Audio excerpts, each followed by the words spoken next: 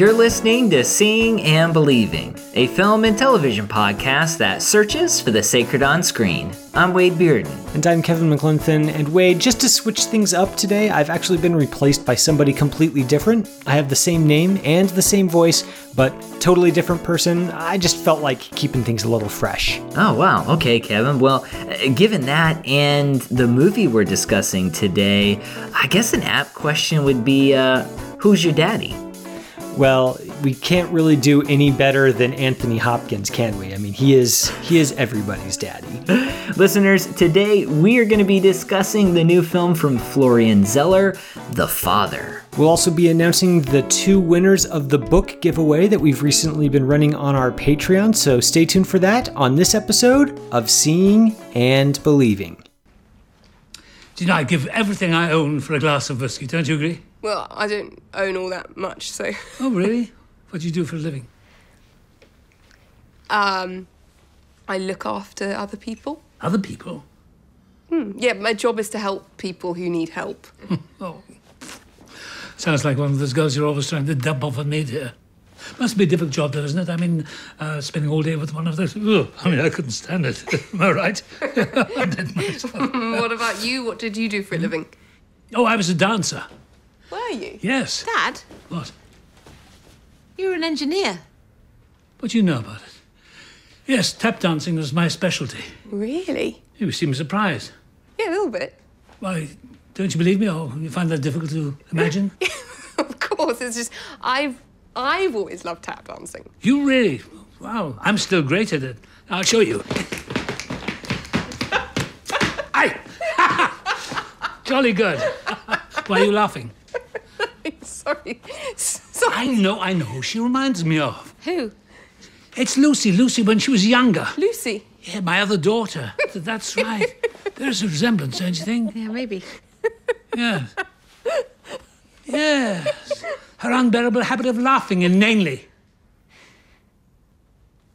I had you there, didn't I? Listeners, this is episode 286 of Seeing and Believing. We've got a couple things to get to before we hop into our review of the Academy Award nominated film, The Father. Kevin, first up, I got to offer, I guess, a correction from last week. We reviewed Godzilla vs. Kong. We both liked the movie. And during the course of that review, I was describing the radiation that comes out of Godzilla's mouth, and I don't remember what I called it. I called it maybe a blue fire beam. And our podcast producer, Jonathan, let me know that it's called atomic breath. And I guess I should have known that, but for some reason, it just didn't come to me in the moment.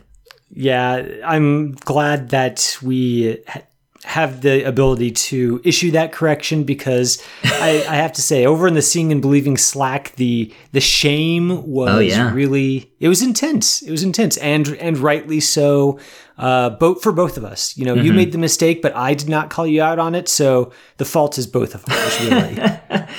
Well, it led me to repentance, so that was atomic breath for all of our big Godzilla fans out there. We're also giving away a book. So our friends, Cody Benjamin and Chris Hayes, have written a book called Why We Need the Movies, especially in a post-pandemic world of screens, streams, and smartphones. And they're going to send 2 books out to a couple of our Patreon members. When you become a supporter of Seeing and Believing, we try to give you some perks, including giveaways like this. So we're going to announce those names in just a moment, but we got a number of Patreon tiers, Kevin, and one of our favorites.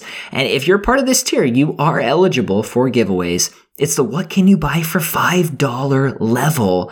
What could someone hypothetically buy for $5, Kevin? $5 would buy you a mystical whistle that can summon a monster that will either help you defeat your enemies or turn on you and devour you whole. So, I mean, that's probably why it's marked down. It's a little bit unpredictable there. Well, it's a 50-50 shot. You defeat your enemies 50%, it turns on you 50%. I mean, that's not bad. The odds aren't bad. either way, you don't have to worry about your enemies anymore. So I guess in that sense, it solves the problem either way. Yeah, there you go. Listeners, hop on over to patreon.com/seeing_believing_podcast. Once again, we're giving away the book from Cody Benjamin and Chris Hayes, Why We Need the Movies. And they talk about theaters and really where they find themselves at this point in history. They've survived world wars, stock market crashes, box office bombs, but can they survive a global pandemic? I appreciated Benjamin. He actually interviewed me, and some of my thoughts are in the book. So listeners, you can check that out. Our winners, I guess we could do a drum roll. I don't know. Maybe we'll just announce it. But Andrew Bodenbach and Daniel Orris, 2 Patreon supporters who have supported us for a little while. I know that Andrew has been a supporter for a number of years, since May 2018. Daniel has supported us since actually February 2021. So, whatever your donation level, you were actually eligible for this, and we pulled these 2 names out. So Daniel and Andrew, I got Andrew's address. Daniel, shoot us your address, and we'll get you these books here soon. Hopefully, Kevin, we can give more stuff away like this. I love these movie-centric works that we can give away to our supporters. Yeah, I mean, we say it a lot on the show, but we really do just appreciate everyone who's a Patreon supporter. It's just, it not only helps us kind of keep the show going from, a fiscal perspective, but also just kind of, it's nice to have people believe in us and support us. And we like to, kind of give back to you guys when we can. So thanks so much for your support. And thank you to Andrew and Daniel for participating. The books will be in the mail shortly. Yes, the books will be in the mail here soon. We're going to go ahead and hop into our discussion. We're talking about The Father from director Florian Zeller. And Kevin, I feel like we have, we've discussed in some way almost every single Academy Award Best Picture nominee. We have not talked about Promising Young Woman, and we haven't talked about The Father. We're going to rectify The Father today. To give you a brief synopsis of the movie, this story follows a man who refuses all assistance from his daughter as he begins to age. As he tries to make sense of his changing circumstances, he soon begins to doubt his loved ones, his own mind, and even the fabric of reality. We mentioned it in the introduction. Anthony Hopkins is in this movie, a treasure that we need to, I think, appreciate now because we won't always have him around. And Olivia Colman also stars. Kevin, I'll be honest, I hadn't sought out this film earlier because I figured it would be one of those straightforward and even depressing pictures about dementia. And while this is an emotional tale, I appreciated the POV-centric focus of the movie, which leads to some unusual choices and I think some mystery and intrigue within this story. So to get us started, I want to ask you about that. I mentioned this POV-centric focus. How did that work for you? And did you find it more effective than, say a more traditional story? I did. I like this film quite a bit, and that subjective point of view that you mentioned that this film takes, where we see most of the film through Hopkins' character's eyes, and this character we should mention is also named Anthony. So there's kind of a little bit of a metafictional quality to that as well, that the actor and the character have the same name. And apparently this is a change from the stage play original where the protagonist's name I think was Andre. So definitely intentional on Zeller's part in translating his work to the screen. But what I think is most interesting about this film is the way that he translates it to screen, makes use of the possibilities of the cinematic medium to bring across that subjective point of view in ways that wouldn't really be possible in a theatrical production. And that's what I really found very transfixing about this film as it went on, was just all the different ways that Zeller uses editing and camera movement, what the camera shows, what it doesn't show, and the production design to really suggest a person who is beginning to, who can't trust his own perceptions, and over time comes to realize that he can't trust his own perceptions, but is sort of powerless to find a way to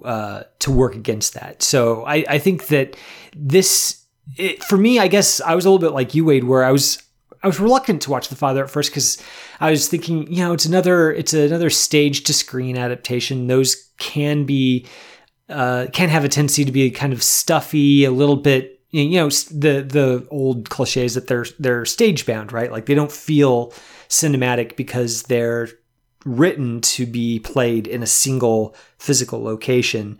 And so I was kind of, dragging my heels on this too, but I think Zeller really uses the possibilities of the film medium to make this come alive in unique and fascinating ways. Yeah. And I actually enjoyed going into this movie not really knowing much about it and being surprised. And so if our listeners want to do that, we are going to share a couple of details about the movie. One of those details, so just be aware of that.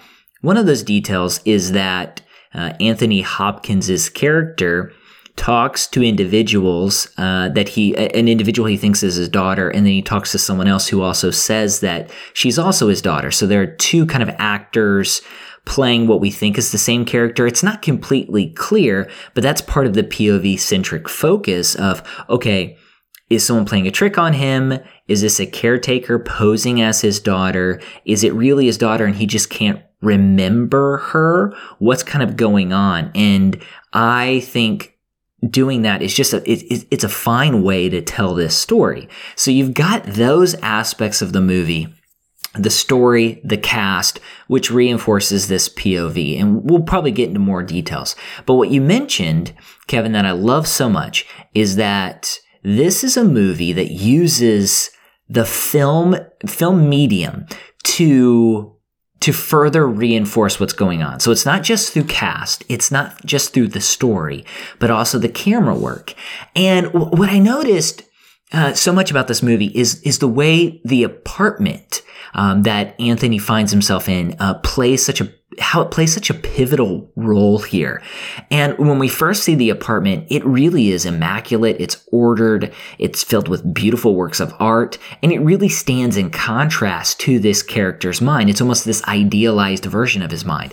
But I swear this apartment changes over time and little things change. And I'm not exactly sure if paint color changed or layout changed or doors changed. I just know things are kind of happening with each shot, but it's so subtle to where you feel like you're bouncing off up and down in a wave. And I think that does a good job of reinforcing Hopkins's character.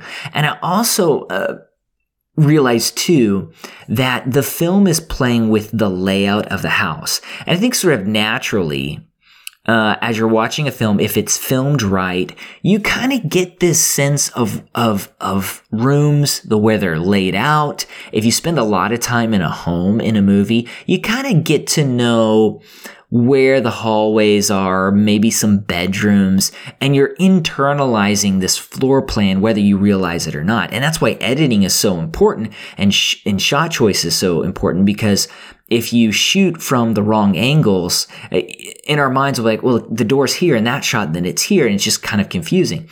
And this movie actually uses a confusing layout to confuse us as an audience and to put us into that character. And there's one scene where the father he's in the kitchen for the first time, and he hears something and he sees a door, and I realize something. That normally in a movie like this, you know where the door is going. because there's this tension that's created. Okay, what's behind that door? You've been in the house for a while, but here we don't know where the door's headed towards. We don't know where he's going to go because we haven't been given that information. We haven't been given that layout. And it just really kind of further reinforces the confusion and the perspective of Hopkins's character. And I love how the movie does that, really just kind of throughout this whole story. Yeah, it's funny you mentioned that, because when the film was in its early going, I was actually really keyed into the geography of this apartment, because I was getting the sense, okay, this is going to be primarily shot in the single location. I really want to pay attention to, like you were saying, the angles, the shot choices, the camera placement, to see if Zeller actually succeeds at creating a discernible space that is consistent from scene to scene, so that we feel very rooted in this physical space. And as the film went on, I was noticing, well, wait a minute, I feel like didn't that doorway go through here, and wasn't there, a room between the sitting room and the kitchen? Like, what's going on here? And weren't the cabinets a different color? And at first that I was beginning to wonder, okay, is this some laziness, or am I not just being observant enough? And then I kind of realized, oh, this is what Zeller is doing. And I think it's a really wonderful thing that, again, in a stage play, there might be set changes, but when you're sitting and watching it, you have plenty of time to really take in the entire environment just at a glance, because it's all out there on stage with you. With a film, you kind of, what's on screen at any given time is what you're focused on, and everything else is kind of recedes into the background, and you just try to hold it in your mind for when we go to that part of the apartment. And in that way, Zeller kind of puts us in Hopkins' place in a much more elegant way than just sort of, having a point of view shot where we follow him from room to room, or a tracking shot. He uses this strange quality of editing and what we're seeing from moment to moment to put us in that headspace. And it ends up creating this really fascinating picture of a man who, he's still aware of kind of the general architecture of his life, the people around him, the environment that he's in, the possessions that he has. He still kind of retains a vague impression of those things, but as he goes on, things get a little bit slippery. They get a little bit fuzzy, and it's never entirely clear, well, is he just forgetting things, or was the original way that he's kind of remembering them, was that unreliable? And in reality, things are totally different. It's just that slippery quality that I think makes The Father such an engaging experience to watch. And also, as the film goes on, a very, very touching, very sad film, and almost like a horror film in some ways, just as you really identify with Anthony and realize that, oh, he's kind of losing everything bit by bit, and we're kind of along for the ride with him. Yeah. And I appreciate too how this is a movie where it's just, there's so much to unpack, because we're really not sure which scenes to trust, and we're not sure whether he's not remembering something like he should, or he's not remembering something properly, or someone is tricking him or attempting to hurt him or deceive him. And you can, in a sense, sort of feel that fear from his character, because he could easily just go along with what they say. Okay, I'm your daughter. He knows he's losing his memory, so he could just say, oh, okay, and just kind of fake it. And there are some scenes where he does, and then other scenes where he's just not sure what to make of the scene and the scenario. And there's mystery, there's this intrigue where we're trying to figure out, okay, Like what's really going on here? What's really happening? How many memories are cascading together? Is he remembering something from 20 years ago and it's mixing with a memory from today? And that is just, I find it so powerful and so emotional. And I mean, it all also just kind of rests on Hopkins's shoulders, and he is so good here. He's charming. He's stubborn. At times he could be ruthless. He gives this powerful speech when this new caretaker visits, and he can be so pleasant and then also so infuriating.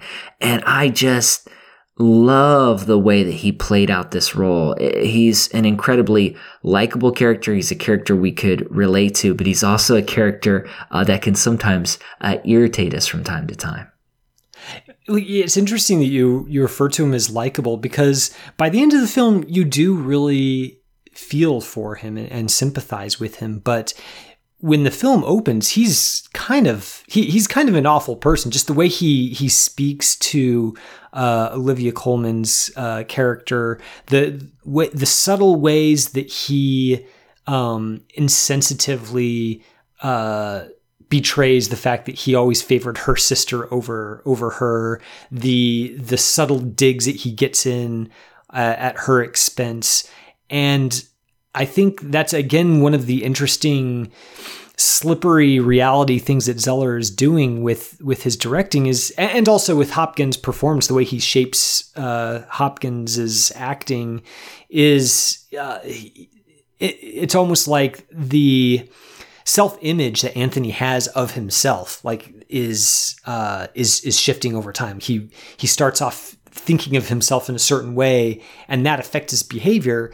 Towards the end of the film, he's losing his grip on some things, and that doesn't just change, how he's remembering and interacting with others. It just changes his personality as well, and that's a really interesting note to bring out in the performances. I do think, though, for all the credit that we're giving to Hopkins, I might say that my favorite performances actually come from the two Olivias in this film. Olivia Colman, I've been a huge fan of hers for a really long time. And there's this one scene, it's the same one that you're talking about, where a caretaker comes to interview for a job, and Hopkins kind of goes off on this monologue in which he wounds his daughter deeply during that speech. And Coleman's performance in that moment is just so, it's not overly demonstrative, but it's just heartbreaking all the same, as you see that she really wants to help him, but he's also just hurting her in ways that she is very vulnerable to. It's just a wonderful moment and a great performance. I think Olivia Williams might even be my favorite in the entire film, though, because she's kind of the most mysterious of the entire cast, because her character fills a couple of different roles over the course of the story. And I don't want to give away too much, because the mystery is kind of part of the experience of watching the film. But Williams is kind of obliged to change the person that she's playing, even though she looks exactly the same. It's not like there's any makeup tricks or anything, but she has to just make subtle changes in her vocal inflections, in the way that she responds to other characters, that really create a whole different person, even though it's never really made explicit, because we're just seeing her through Anthony's eyes. It's a really subtle, really wonderful performance. Yeah, and there's an exchange. It's so quick, you might miss it. That's one of my favorites of the film. Coleman and Hopkins are in an elevator, and he looks at her and he says, "What have you done to your hair?" And you think he's going to make fun of her or say something degrading, and he says, "It's looking good," and she just lights up. And it's this great exchange, and moments like this where you see that just humanity sort of just bubble up. And I think that goes back to one of the reasons why I appreciate this movie so much is that it chronicles the difficulty of growing old and losing your memory. And there are some harrowing scenes. You said horror at first. There's some harrowing scenes. And yet, it's not one of those movies where, oh, there's almost no reason for these individuals to live. Instead, we see little flashes of beauty. Their life is still so important, and it's important for us to take care of these people. And it's such a sacrifice, and it's not easy. But there's beauty there. At the end of the movie, one character is talking about the weather and going on a walk, and says it never lasts long when the weather's like this. And it's just a great moment in the film where this character is saying, you and I can still go on a walk and we can still enjoy the weather, whether you remember your entire history or not. There's a moment where you can just kind of enjoy yourself. It doesn't always last long, just like our lives. Even if we live long lives, they're still not long in the grand scope of history. But there's beauty there, and we can take advantage of that. And that just feels so humane. And as Christians, we talk a lot about the sanctity of life. And I love a movie like this because it takes that to the end of a person's life. And I found that really touching. Yeah, that last scene, in a movie like this, you kind of, as it goes on, you're like, okay, there's going to be a final scene, and it's just going to really just go for the heartstrings, right? It's really just going to try to play your emotions like a piano. So, or at least that's, kind of how I was feeling watching this. I was sort of steeling myself for that last scene, going like, okay, he's going to go for it. I know it's coming. It's not going to catch me off guard. And it both did and it didn't. I definitely was right that it goes for the heartstrings, but I wasn't protected against it in the way that I thought I was. Maybe it's a really, it's a very tender, sad scene that the film closes on. And it really, it put me in mind of that verse from Job where, Job is, just lost everything. And he says, naked I came into this world, and naked I'm going to leave it, paraphrasing. And that really feels almost like it could be the thesis statement for this film that Hopkins' character is not going to have much left to him here at the end, but yet there are still people around to offer him solace, and they're still going outside on the walk, and that's still something that can be done. And there's that final shot that really underlines that. So it is sad, but it's not a despairing ending. It's not that you think of a movie like Michael Haneke's Amour, which is just, man, that is just a gut punch of a movie that's also about, end of life issues and the heartbreaking things that can happen as a person grows old and, begins to drift away. And whereas that movie is just so harrowing and bleak, even in its ending, I found a lot more hope in the ending here, even if it still is tremendously sad. But there's more than just, life is really hard at the end. It's got more to offer than that. Yeah. No, I do agree. And when I saw the end, it goes to a similar place, a locale, as The Irishman. They both end up in a nursing home. That's where the final scenes are. And yet one The Irishman speaks to alienation from family, whereas this one wonders if those relationships might sustain us even in these difficult circumstances. And so, I I saw this film and I said, I can see why it's nominated as a Best Picture nominee, and I'm glad it was nominated. I thought it was well done. Listeners, that is our review of The Father. It's currently playing in limited release. It's also available to rent digitally. So if you have a chance to see it, let us know what you think. You can tweet us, SeeBelievePod, SeeBelievePod on Twitter. You can also email us, seeingandbelieving, CAPC @gmail.com. Kevin, we've reached the end of our show. At this point, we recommend something from the world of television and or film to our listeners. What would you like to recommend this week? Well, I was thinking about stage to screen adaptations, I guess, and trying to think about, what other really good movies have been made out of stage plays. And, there's the usual suspects, there's Glengarry, Glen Ross, there's Arsenic and Old Lace. There's all, I kind of went through a whole bunch of them. I was like, yeah, but those are kind of, I think I've probably even recommended them earlier on the show, and everybody's kind of heard of them already. So I was trying to come up with something a little bit more off the beaten track, and I came up with the 2010 film Rabbit Hole. This is an adaptation of the Pulitzer Prize-winning play by David Lindsay Abaire. It's directed by John Cameron Mitchell, who also directed Hedwig and the Angry Inch, another stage-to-screen adaptation.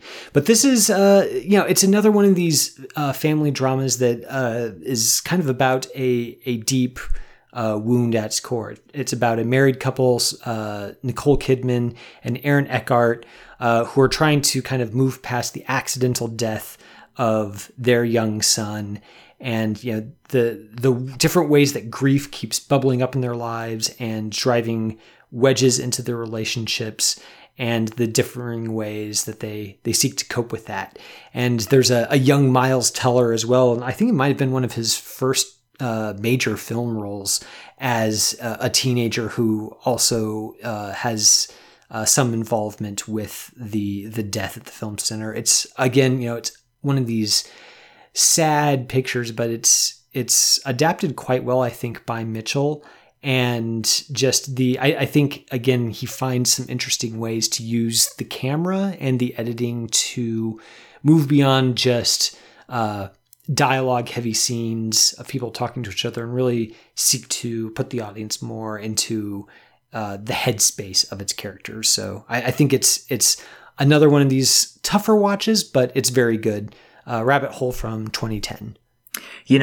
I haven't seen the movie, but I had rented it or reserved it from Netflix. It was back whenever I did the Netflix mail-in DVDs, and I had it, and it was, it's one of those you got to be in the right mood to watch, and so it was just kind of sat there, and then eventually I turned it back in. But I do need to get it and check it out. So I'm going with a little bit lighter recommendation. This is kind of a halfway recommendation, but I think it's a film the people are ready to hear about.